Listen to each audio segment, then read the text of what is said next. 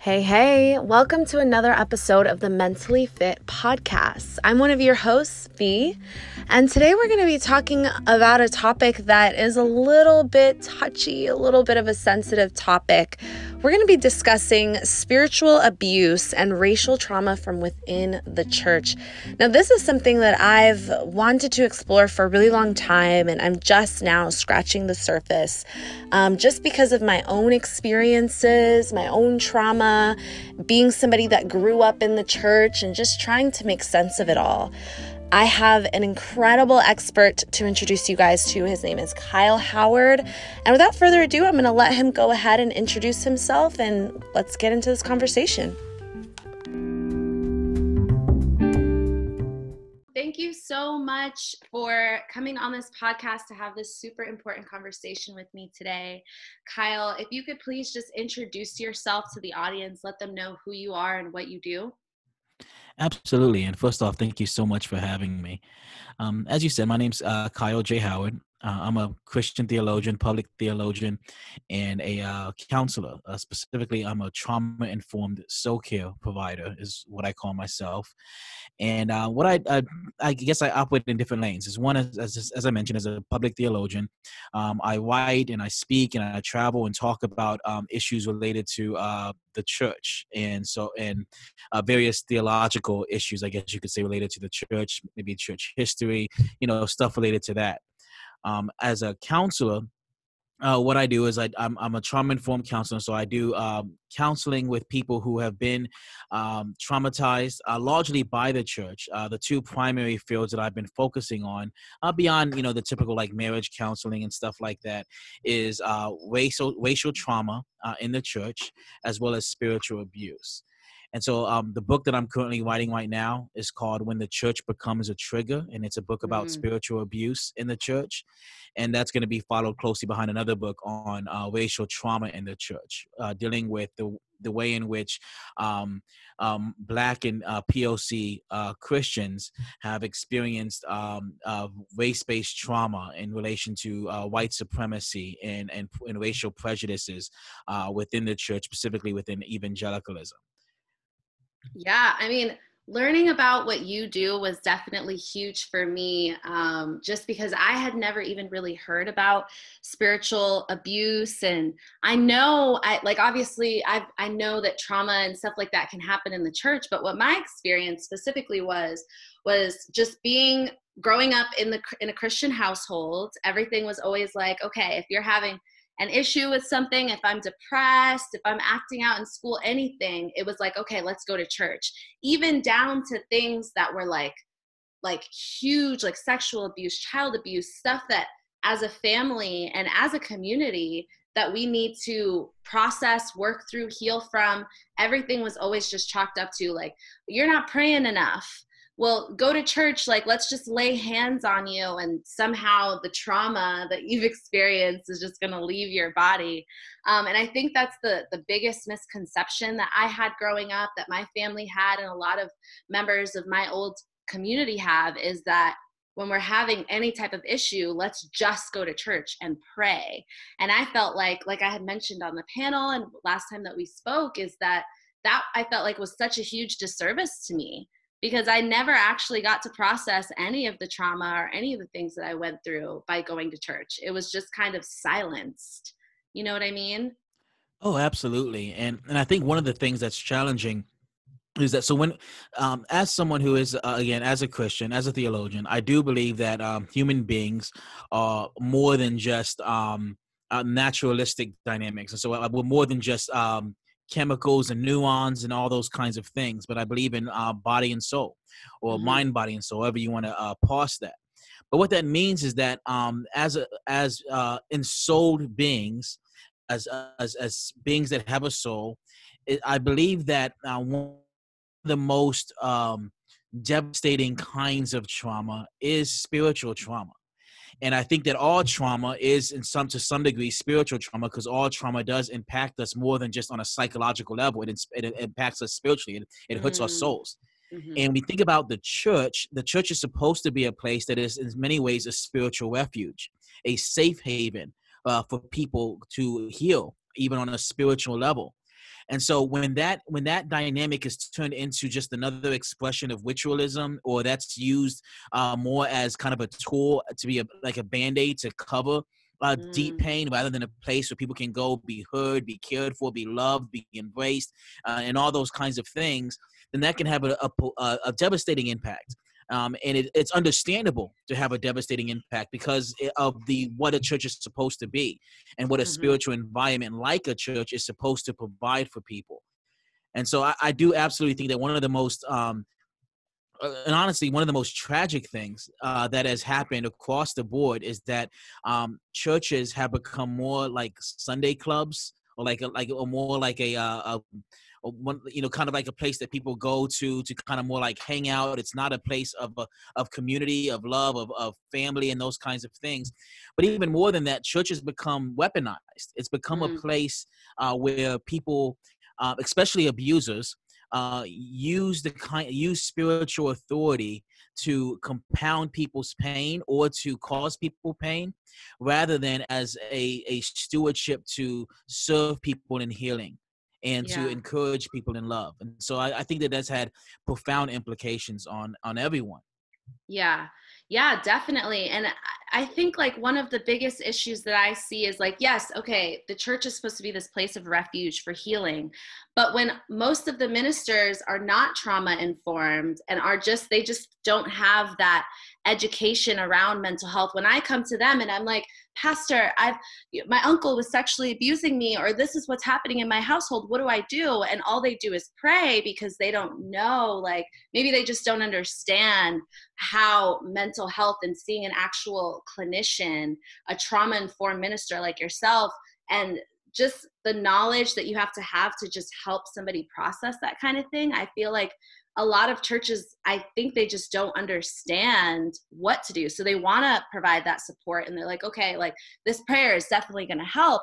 And then it just kind of just gets swept under the rug and moved on. And then the parent, like my mom, for example, would feel like, oh, well, that's great. Like they prayed over her, they have her volunteering now. So all of that just goes away. So I guess my question is like, what can churches do to kind of avoid that adding more insult to injury when somebody comes in with these types of deep trauma and issues that they need help healing? Absolutely. I mean, that's an excellent question. It's a big question. Literally, books can be written, and I hope to write books on that question. But to kind of try to, I guess, kind of make it concise is, so first and foremost, I think that a couple things are happening. And I want to be honest with you and say that one of the things is that it's taught. And so I've been to seminary. I've been to one of the degrees that I got at a seminary was in what's called biblical counseling or Christian counseling. And in that degree program, there was a large kind of antagonism towards clinical psychology and clinical therapy. And to some extent, I understand the antagonism. I think that it's a mutual antagonism. And I think that it happens when people don't honor the lanes in which they serve in, and they begin to start trying to operate in lanes that they are not qualified to serve in. And so you can have the clinical therapist who's operating out of very naturalistic paradigms begin to try to act like a minister as they in their therapeutic services, and so they cross that line. And then on the other side, you can have someone whose vocation it is to be in again a soul care provider, more or less, who then steps into a line that they have not have any experience or any knowledge in, and they can actually compound trauma and cause even further pain. And so I think one of the things that has to happen is that there has to be humility across the board, and for people to recognize their lanes, where they are and how they're supposed to operate within those lanes, and seek not to cross over into areas where they're not equipped, so they don't compound problems. Yeah. And so for me as a trauma-informed counselor, what that does mean is, so I'm not a clinical therapist. I recognize I'm not a clinical therapist, and what I would like to do is partner with clinical therapists to ensure that people are getting comprehensive care. What that would also require, though, is respect on the other side, on the side of the clinical therapist, who they themselves may be operating a more naturalistic award view or perspectives, to have respect for those who provide soul care. and for us to work together to ensure that that individual is getting comprehensive care. And of course, it's not going to be for everybody. I doubt that I'm going to have any atheists come to me, for Yeah. soul care. But there are people who do believe in the soul, who do want to flourish both mentally as well as spiritually, who are getting anemic care because both people are so protective of their lanes that they try to then cross over into other people's lanes and operate in that way when they're not qualified. Now, Yeah. when we're dealing with trauma, though, I personally think that has this huge ramifications for ministers who try to engage issues of trauma who are not trauma informed, meaning that they don't understand the dynamics of gaslighting, they don't understand PTS, they don't understand the various kind of trauma responses that people can have. And so when you communicate with people, if you don't understand those things, you can actually compound the trauma. Let me give you a prime example. I think this is one of the most critical examples. Power dynamics. If I'm doing counseling, say somebody who's been traumatized, okay, say that they've been abused. One of the major aspects of abuse is that there has been an abuse. There's been a perversion of power. Someone has weaponized power and has used it to harm someone else. And when you're doing counseling with someone who has been abused and has trauma because of their abuse, they're one of the dynamics that's always going to be trauma triggering is if there's any kind of feeling that they are powerless. And so if I'm doing counseling with someone who has been traumatized or has been abused, in that counseling, I have to practice self-denial and make sure that I have to constantly reassure them that they are the ones with power in that room. I don't have power here. We talk about what you want to talk about. If you don't want to talk and you just want to sit here, we'll just sit here. I allow that they entirely have all the power in that room to steer the conversation and dialogue however they want to go with it. And I'm coming alongside them. Now, as a pastor or someone or a minister is used to being in a context, even when it comes to counseling, where they are the ones in the front, where they're in the driver's seat, more or less. And if you try to be in the driver's seat with someone who's been abused, then you will be naturally triggered their trauma because they need to be in that driver's seat. And you have to be able to grant them that power, give them the power to guide and to direct and to steer everything. And you can't have this kind of tension there where they in any way, shape, or form feel like there is a compromise of power, and because that's going to them feel like they are no longer safe. And so someone who's trauma informed, who's doing soul care, can recognize these dynamics and make sure that they are navigating a counseling room, which is a very intimate space, in a way where that traumatized counselee feels like they have all the power, they feel secure, they feel safe, and are able to share. But a pastor or Christian, quote, Christian counselor doesn't understand that trauma dynamic, then they're going to try to steer those conversations in those times, and all that's going to do is just compound trauma. And so that would be one of the kind of examples that I would give, where I would say, if you're not trauma informed, but even doing soul care, you can end up causing more harm than good. And as long as and this is a whole nother issue, so I'll kind of stop here and see what you want to go with, where you want to go with it. But if we have, and I'm speaking more to Christian ministers here, saying that if we don't understand the reality that people are both mind and soul, and that people need that kind of comprehensive care. Simply spiritual care is not enough for comprehensive flourishing. People need emotional and mental health and flourishing as well. And if we think that people are full just because they are being cared for spiritually, we are actually being derelict in our own duties, which is encouraging people to comprehensive flourishing. Yeah, I mean, you brought up a lot of good points, and I think it's so important to recognize, again, like staying in your lane. I think that's so important, and just like a lot, just in community in general, and a lot of the issues that we're seeing right now in our country. But staying in your lane and knowing that people do need that comprehensive care that you're talking about, and also that power dynamic. That example you gave is a perfect example, because that's exactly what I went through as a teen. Like, I was going through a lot just from past experience of child abuse and sexual abuse, and I had to see a counselor at church with my mom, and the whole time the counselor was just going in on me. I definitely had no power in that room. And honestly, it just made me feel like once I leave that room, I just need to rebel somehow, I guess, to like take that back and take control over myself, because I definitely did not feel safe around adults. And that dynamic is huge. And I want to just explore more of like that power dynamic within the church. I feel like one of the reasons why on both sides, why people might not want to stay in their lanes is because of that power dynamic and wanting to be like the end all be all help for somebody and have all the answers and be the one in control, I feel like is a huge issue. And one of the, just to go off again on further into that, one of the topics that a lot of people are talking about is just that church power dynamic as it relates to white supremacy and all of the racial trauma that is coming to light now. One of the things I wanted to bring up that we talked about a little bit before the podcast was that interview with Lecrae and the pastor in Atlanta. Watching that interview and just seeing just the dynamic in that interview, can we talk a little bit about like what were your thoughts? I know a lot of people went in on Lecrae saying that, you know, he took an L or it was so wrong of him to not respond. But what were you seeing when you saw that interview and that dynamic?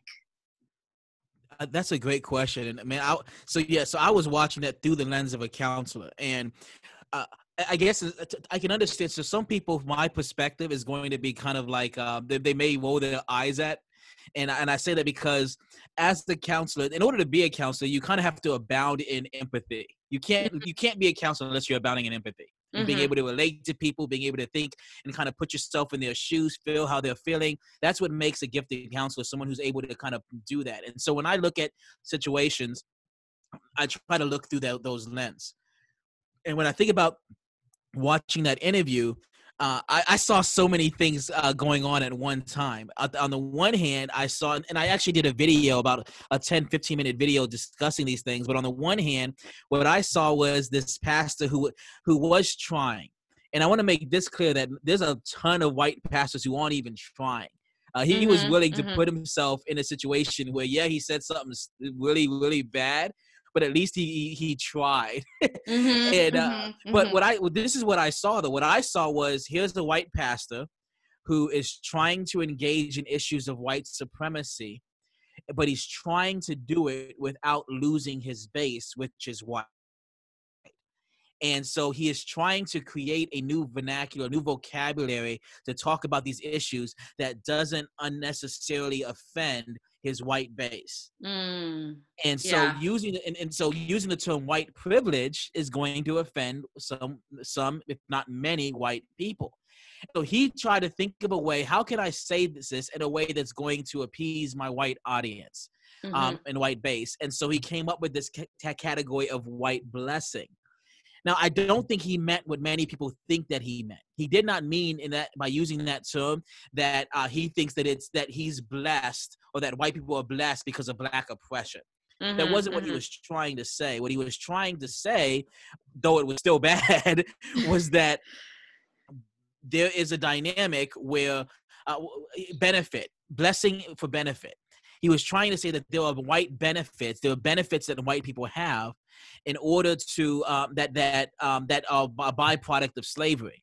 And what I did in my talk, when I was kind of critiquing this, was saying I want white people to understand how subtly and how subtly spiritual abuse can creep into a situation. And the reason that creeped in is because of this. One, he is using the Bible to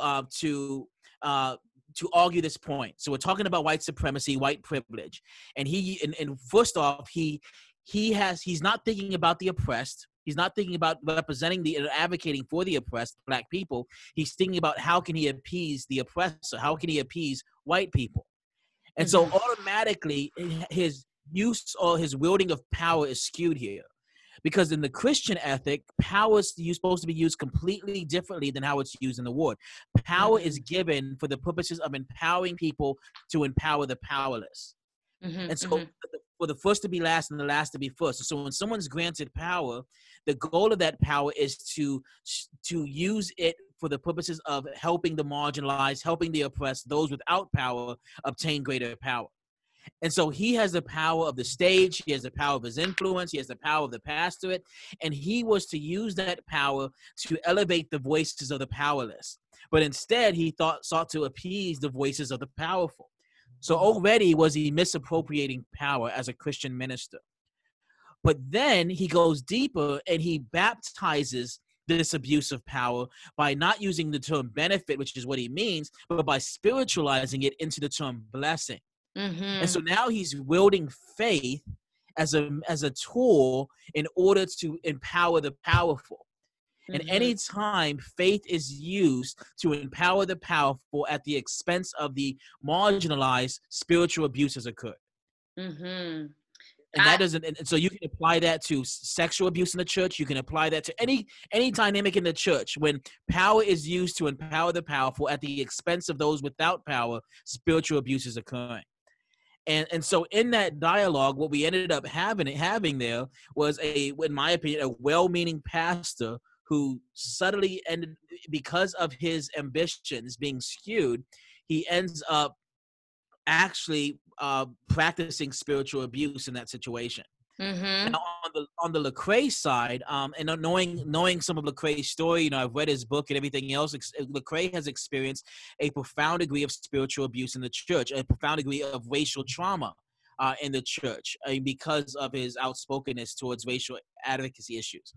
And he is put in this situation as a black man on this stage with two white people, so he has no ally on this stage.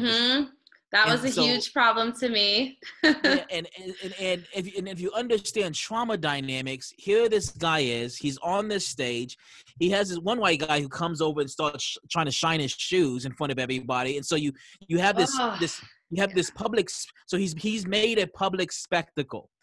I'm not saying that it was intentional, but it was definitely naive at best.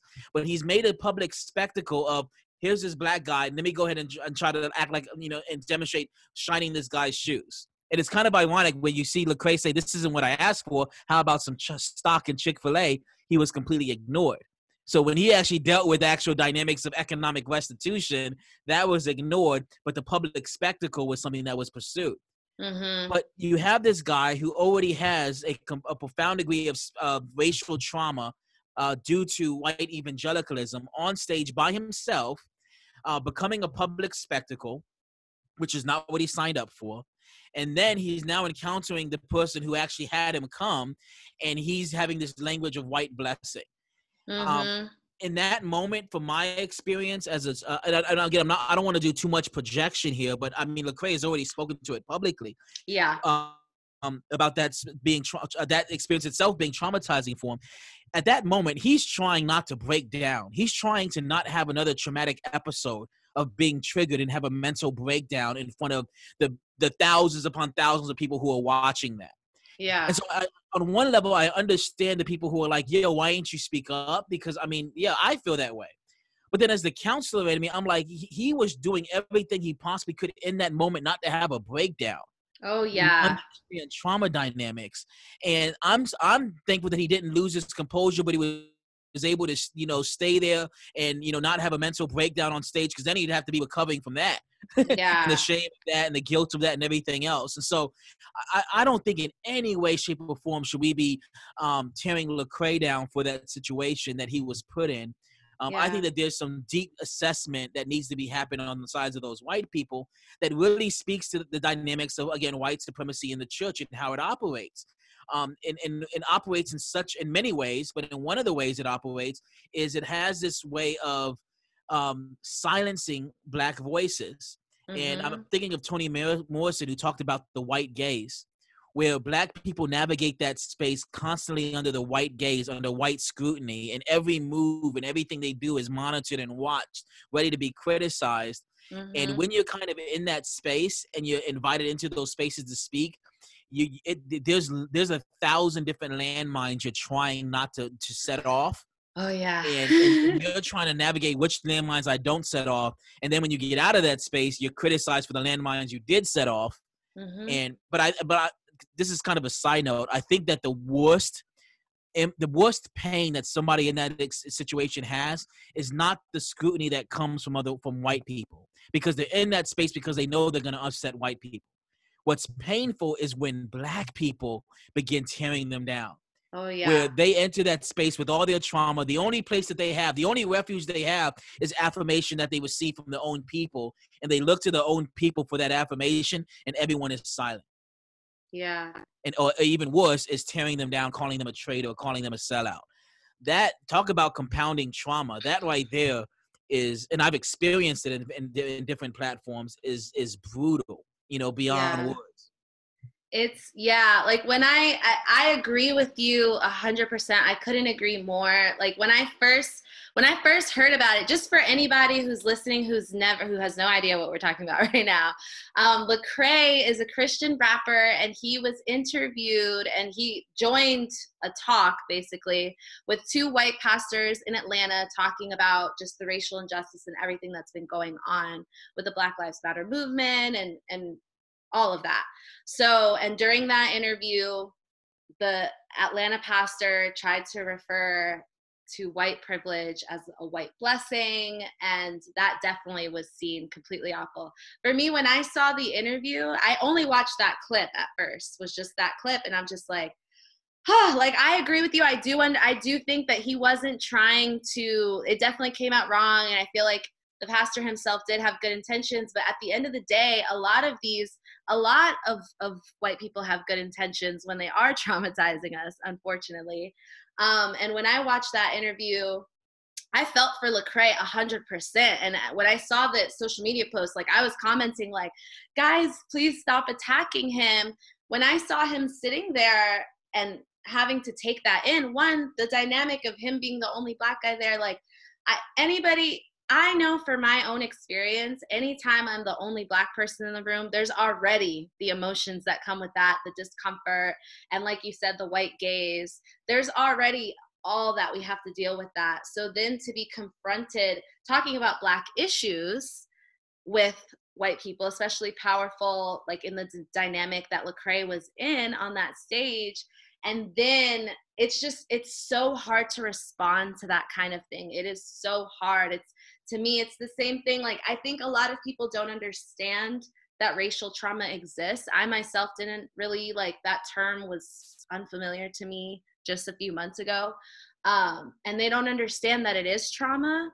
And so, like, obviously, if somebody went through, let's say, like, we're talking about sexual abuse, like, like, obviously, you're not going to, one, play devil's advocate about someone's experience with sexual abuse. You're not going to just talk to them and the way that people do when they're discussing racial trauma and racial injustice. So when I watched that interview and I saw, kind of his non-response, because he didn't really respond to the whole white blessing thing at all, and that's why people were upset.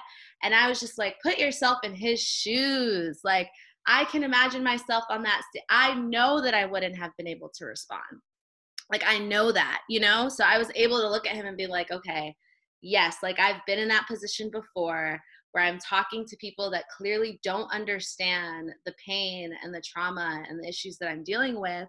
And I can't explain it to them. Like, I'm still dealing with this right now, So I feel like that's really tough. And just to talk more about like the power dynamic, the other thing I wanted to bring up to you was just there's been a lot of conversation, and I've heard about this in my upbringing, but it's never really come to the forefront as like a full-on conversation that I've explored. But just the talk of the way Christianity was essentially weaponized and brought up as a tool of white supremacy, and the way that even things like homosexuality in the Bible, and Jesus being portrayed as a white man with brown hair and like green eyes, or however they portray him in movies these days. Can we talk a little bit about just what people have been saying about religion and Christianity specifically being used as a tool of white supremacy? Yeah, absolutely. And just one quick clarification, because I think it's helpful, is that so the two white guys on stage were not both pastors. It was Pastor Louis Giglio, who pastors a church of like over 10,000 people, but the other guy was Dan Cathy, the CEO of Chick-fil-A. And so when we think about the power dynamics that were on that stage, you have the CEO of Chick-fil-A, that, the massive, huge, big Chick-fil-A, and then you had this white pastor. So Lecrae was on stage with two powerful figures. One of the one that came and watched pretended to watch his feet is an extremely powerful figure, and a white figure. I'm trying to choose my words carefully, Yeah. but which is why when he walked away, Lecrae said, basically, how about some Chick-fil-A stocks? And he ignored Lecrae when he said that, or maybe he didn't hear him. However you want to interpret that.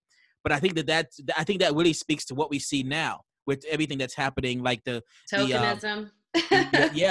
Say like the Black national anthem at the NFL. It's like, yo, white people stay doing things we don't ask for to avoid doing the things that we ask for. Yeah. So and painting Black Lives Matter on the street. Yeah.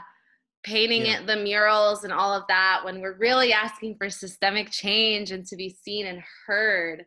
Exactly. Yeah. And so, and I think that speaks to the bigger issue, the point that you were getting at is white supremacy as it relates to Christianity. And there's again, that, can you hear me? Sorry, yes. I think my mic messed up for a second. Sorry. And there's so much that could be said there, but I think it does go back to the beginning of essentially colonization.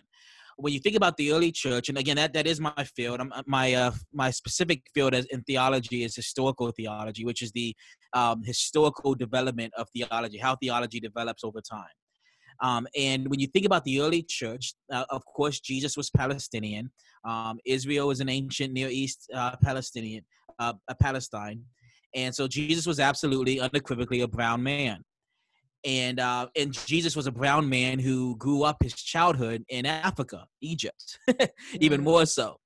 But even when you think about Jesus is an immigrant who goes from his land in Israel. He flees Israel because someone's seeking his death. The king of the time is seeking his death.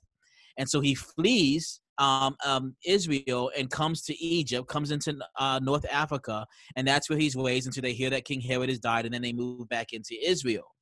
And so there's some irony there when you think about that and the way that white evangelicals deal with immigration and what's happening at the border here. Jesus was fleeing death and came to a foreign land that actually was willing to receive him. But when you think about this brown Jesus who spent his childhood in Africa, then went back to Israel, all of the apostles of course, Palestinian as well. They're all Jews, Palestinian Jews. And when you think about the early church is the foundations of the early church is Africa. It's North Africa. Of course, history tells us that all the slaves who came here were all pagan. They don't tell us that there were slaves who came here who were Christians, who learned about Christianity not because of indoctrination by white men, but they learned about Christianity because the continent of Africa was the first continent that Christianity was introduced to beyond Israel. And so in North Africa, you have the base of the early Christian church, and all of the early Christian fathers were black Africans. Whether you're talking about Origen, whether you're talking about St. Augustine. St. Augustine, of course, is a huge figure within Roman Catholicism. He's a huge figure within the church. He's crucial when it comes to the doctrine of the Trinity and various other principles. He was black. He was half Berber. When you think about Athanasius, he's the one who developed the doctrine. When you think about the Council of Nicaea, which is a common council that people know about, he was one of the prominent speakers in defense of the Trinity and in defense of the deity of Christ at the Council of Nicaea. His nickname was the Black Dwarf because he was a short black dude. And so the early church fathers were all of African descent. The early church was all heavily influenced by Africa. And it wasn't until about the 400s or 500s AD where you have the Roman church begins asserting itself in the pursuit of dominance that you then begin having this whitewashing happening of all these figures, where you now have depictions of Jesus becoming white because, again, Rome, European. You have depictions of St. Augustine becoming white, pictures of Origen becoming white. And so there was an intentional whitewashing of major Christian figures and even the early church figures from King David to Jesus. It's all being these white figures. Yeah. And it's undeniable that idea and that ideology begins reforming Christianity as being this white man's religion, this European religion, rather than being a religion that was taken from ancient Palestine, North Africa, and basically refashioned within a Eastern European context. Mm. And when you take that, and when you add in the dynamics of racial superiority that comes with principles of Darwinism and evolution, you then have this idea and principle that comes along that says, well, white people are the original people, they're the superior people, all, Mm. people, black and brown people are essentially inferior based on biology. And so the whole conception of race, the whole social construct of race, of blackness and whiteness and all these kinds of things was all created and all birthed out of a perverted Christian theology that Mm. saw Jesus as being white, that saw the Old Testament Bible characters of white, and even ultimately even Adam and Eve is white. And so Europe becomes the center of creation rather than Africa, of humans rather than Africa, which we all know is now the homeland of humanity. Mm-hmm. And so over time, this happens, and it has huge ramifications for how we live now. When we think about, again, the indoctrination of slaves. Slaves were indoctrinated into a form of Christianity. But I think what's awesome is that Black Africans, being one of the primary, one of the only persecuted churches here in America, though they were indoctrinated by white people, many of them, they end up embracing more of the faith of their forefathers of Africa than the white theology that they were taught by their slave masters.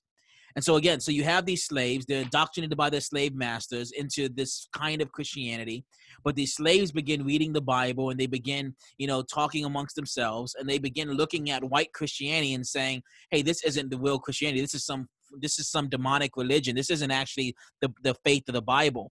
And so ultimately, these white Christians teach African slaves Christianity, and African slaves embrace Christianity, but they embrace more of the Christianity that came from Africa, and they reject the Christianity that they were taught, and they actually become the stewards of the gospel in this land for a few hundred years.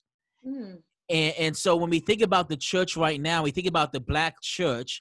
The Black church has been the steward of the gospel for centuries, as the white church that originally indoctrinated them basically apostatized, basically went to another faith, a faith of white supremacy that was fueled by theological ideas or religious ideas. But we see it again. We see it today. So I wrote an article called "When the Church Colonizes Femininity," where I talk about, and from the perspective as a counselor, about how, and I give an illustration in my article about a young brown guy that I was counseling. And one of the things is, he was a cat from New York. One of the things, he loved Black women. He loved Latino women. He was Latino himself. So he loved Latinas. He loved Black women.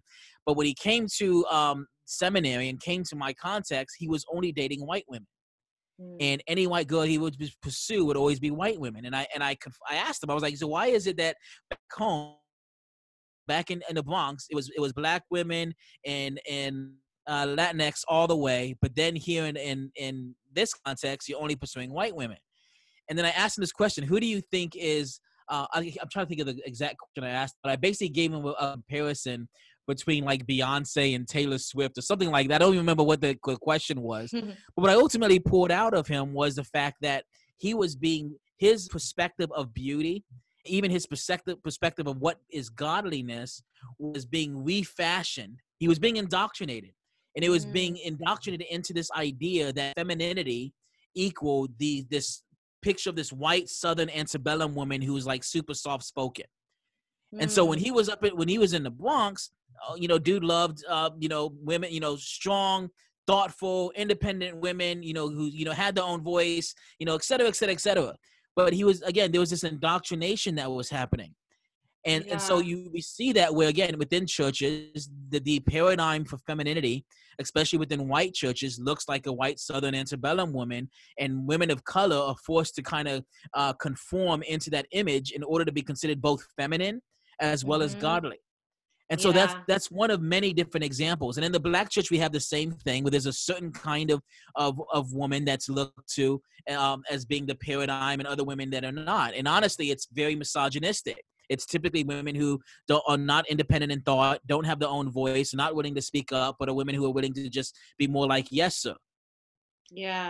And so don't. So what I would say is that I think that the Black church has picked up on these things, on the various aspects of misogyny and patriarchy. But I would also argue that I think a lot of it goes back to white supremacy. I think that Mm-hmm. Black men have, in general, have picked up some of the white supremacist ideologies of Black women, and we them ourselves perpetuate it. And we tear down our Black women because of the ways in which we've been generationally indoctrinated to view Black women. Yeah. I mean, And so, go ahead. yeah, I mean, that's all. I definitely 100% agree with you. And I would also argue that we all have, like, because even for myself as a Black woman growing up, like middle school and high school years, I had to wrestle with just really constantly push myself, like, yes, you are gorgeous. Yes, you are smart. Yes, you can be independent. Like, I had to drill that into myself, because what I was seeing and what I was learning about was the opposite, that I am not pretty. I have dark skin. I cannot be outspoken. I cannot be independent. I cannot be smart. And I did experience a lot of, like, Black men that expressed clearly that they were only interested in, like, soft-spoken white women, or people that weren't just essentially the opposite of the Black woman. Yeah, absolutely. And then you have the dynamics of colorism that come into play as well. All of Mm-hmm. those things. And Byproducts.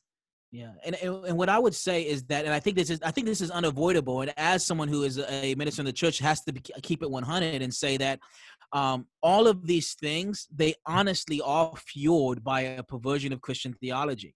White Mm-hmm. supremacy in America is a religious idea. It's an Yeah. idea that was pushed by weaponized faith. And as I mentioned before, I do believe in the reality of the soul. I do believe that because we are ensouled beings, that one of the ways in which one of the things that causes the most devastation is when you don't just simply attack. So let me see if I can say this another way. And I want to be careful with my words here, but based upon my experience, even doing counseling with victims of sexual abuse, which is how I started out. Before I got into spiritual trauma and racial trauma, I was counseling situations dealing with sexual abuse. And so I've counseled a decent amount of women who have been raped, sexually assaulted, and all those kinds of things. And in all of those situations, the physical abuse that they endured was not the worst kind of abuse that they had experienced. It was what Mm-hmm. it did to them on an emotional, psychological, and spiritual level. And on the spiritual level, it was because of the way in which the abuse was spiritualized. And let me think of another way to say it. It was the answers that they got from their churches, kind of like what you were talking about earlier.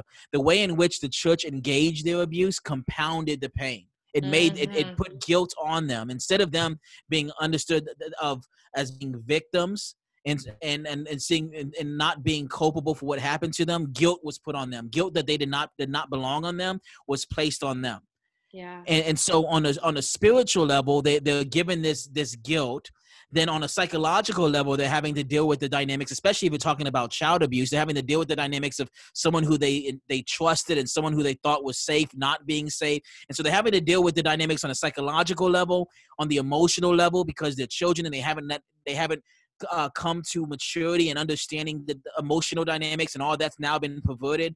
They have to deal with it on the emotional level. And then on the soul level, when instead of the church or Christians being a refuge for them and helping them understand and helping them to heal spiritually, they've only had the trauma compounded because Mm-hmm. guilt has been heaped upon them rather than love and an understanding of their inherent worth and dignity in God, and that regardless of what happened to them, that they are still worth more than all the stars in the sky. And so it's a tragedy that how often faith is weaponized. And when Mm-hmm. faith is weaponized, the depths of devastation it causes, at least from my experience, seems to be the deepest and the Yeah. most devastating, if that makes sense. Yeah, definitely. So I guess like my biggest, what ended up happening in my story is, like I said, I grew up in the church. I dealt with a lot, and I absolutely loved my church community, still love them to this day, like follow them on Instagram, all that.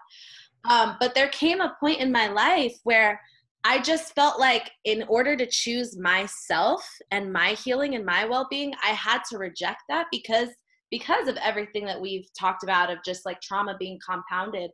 Anytime, everything that I dealt with, and in the process of just trying to understand what was going on and process all the things that happened throughout my childhood, I was met with a lot of like, okay, guilt.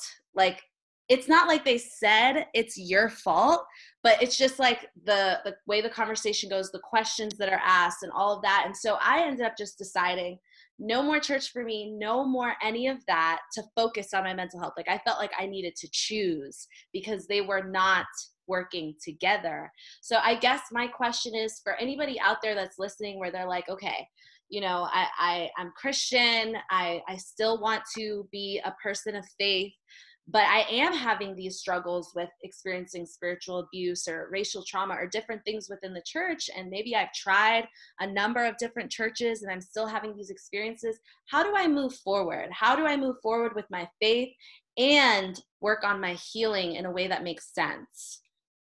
Yeah, absolutely. That's a great question.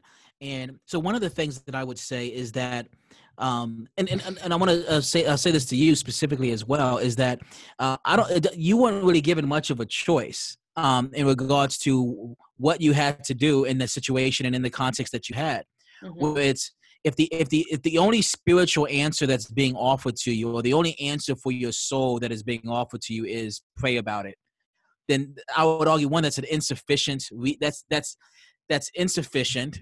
Nor is that and I'll talk about this in a second, but nor is that the extent of what can be offered through soul care. That is very, very elementary, and that's not enough. That's not enough for spiritual health and spiritual growth, and that wasn't enough in regards to, as it relates to faith.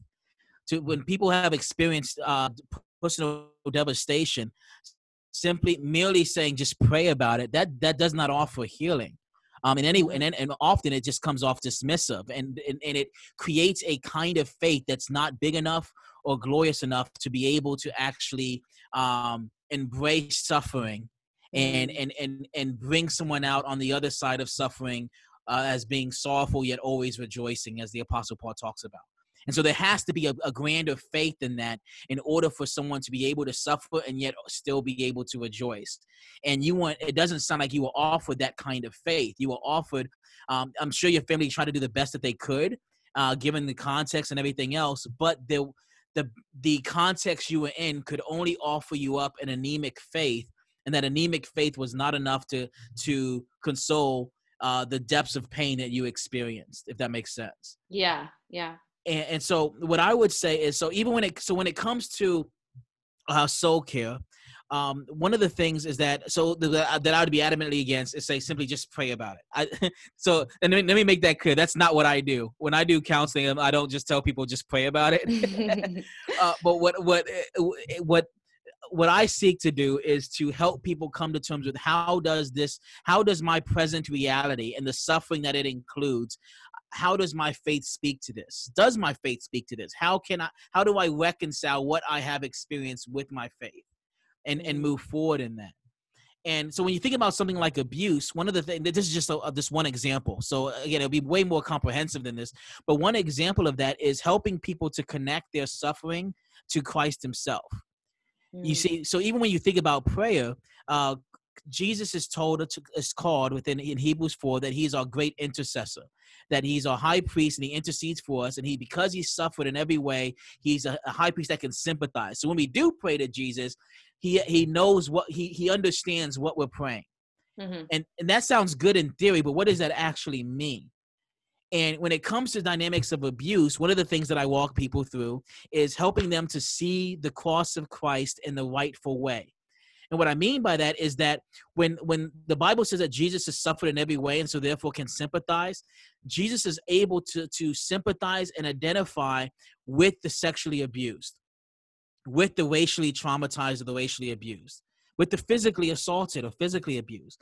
And he's able to do that because in his crucifixion itself, he experienced those things. So when we think about sexual shame, for example, something that comes with abuse, Jesus was stripped naked and he was put up as a public spectacle on a cross for the entire world to look at. And so he was shamed, and his sexuality was shamed before the masses, and he experienced that shame. And so Jesus not only does Jesus in some kind of esoteric, non kind of grasping kind of way with our suffering, but no, Jesus himself was stripped naked and brutalized while naked, and then he was nailed to a cross and lifted up for the whole world to mock at. And so the person who has experienced sexual shame due to abuse, the person who's experienced sexual abuse, has with them a savior who can actually sympathize with them because they have actually partaking in the very suffering of Christ, what Christ himself endured. When we think about racial trauma, Jesus was crucified because he was a Jew, and he was rejected by the Jews because he was poor, and he was from a poor side of town, from Nazareth. And so the reason they didn't receive him as king was because he was a poor Jew. And so they cried out, crucify him. And because he was a Jew, they crucified him and they mocked him and they pulled out his beard and various other kinds of things. They tortured him because of his Jewishness. Mm-hmm. And so when we think about the cross, we think about Jesus being elevated on that cross, we recognize that Jesus was elevated. He was lifted up. He was crucified because of racial trauma, because of racial abuse, excuse me. And so just again, on a very simplistic way, one of the things that I seek to connect people with, and as it relates to faith-based, is recognizing that Jesus himself and the suffering that we experience in this life, especially as it relates to abuse, that those things are things that Christ himself experienced for us on our behalf as he was nailed to that cross. And so your God is not a God who cannot sympathize with what you've been through. He's a God who went through it and is able to understand you more than you can imagine, more than you can comprehend. He is able to say, I am with you. I understand what you've gone through. And helping people to say, okay, well, if this is my Jesus, this is my Savior, that changes the dynamics of what my salvation looks like. My salvation does become more personal. It's not this esoteric thing of, I just believe Jesus, died. It's no, Jesus died, and he died in a way that allows him to not only to be connected with me. I am connected in Jesus' death in a unique way because of my suffering. Mm-hmm. And so all that to say that I think that one of the things that we need, and I don't know if I'm straying too far from your question here, sorry, but what I would say is that there has to be let me take a step back and say, I understand people who come to me with, say, spiritual trauma, or they come to me with various forms of trauma abuse, who are trying to reconcile faith with that, but they're finding it very difficult. Maybe they've been out of church for a long period of time because of how the church dealt with it. The first thing that I do is I by no means seek to shame them for not being in church or being connected to a church, because 99.9% of the time I understand exactly why they left the church. Is because the faith that they were offered was not big enough to be able to speak to the various pains and sufferings that they had in their life, and so they had to go with what could help heal them. And so, as you mentioned, the spiritual dynamic wasn't there, and so you anchored into mental health, which is something that is absolutely necessary. And so there are many people who anchor in mental health because when it comes to spirituality, their sources of that is very, very anemic. And I think that there's a lot of work ahead for people like me trying to wake the church up to the reality of how anemic the faith is, and seeking to help other pastors and ministers in the church at large come to a place where people don't feel like they have to sacrifice their spirituality in order to obtain mental health. And people don't feel like there's some kind of dichotomy between mental health and spiritual health, but can actually get spiritual health and be connected to someone who can offer them mental health. And so I think that begins with reevaluating the faith itself and making sure that we are establishing a faith that is not allergic to the physical needs that people have or the mental needs that people have. Yeah. And I think that I'm just going to be frank and I say I think that many churches have a long way to go with that. I find it very, very difficult to recommend other soul care providers to people when they ask. because there's not that many out there who I feel that I could recommend, because there is this kind of dynamic at play. Yeah. Yeah. I mean, it is hard. And I definitely, as far as churches, it sucks that they have a long way, but I know I agree with you on that, because I know, like, specifically for churches that I've been to, they're like, well, we want to be the place that people come for all their problems. And they're not super interested in referring out to a mental health professional or anything like that. They want people to seek all of their counseling from within the Yeah. church.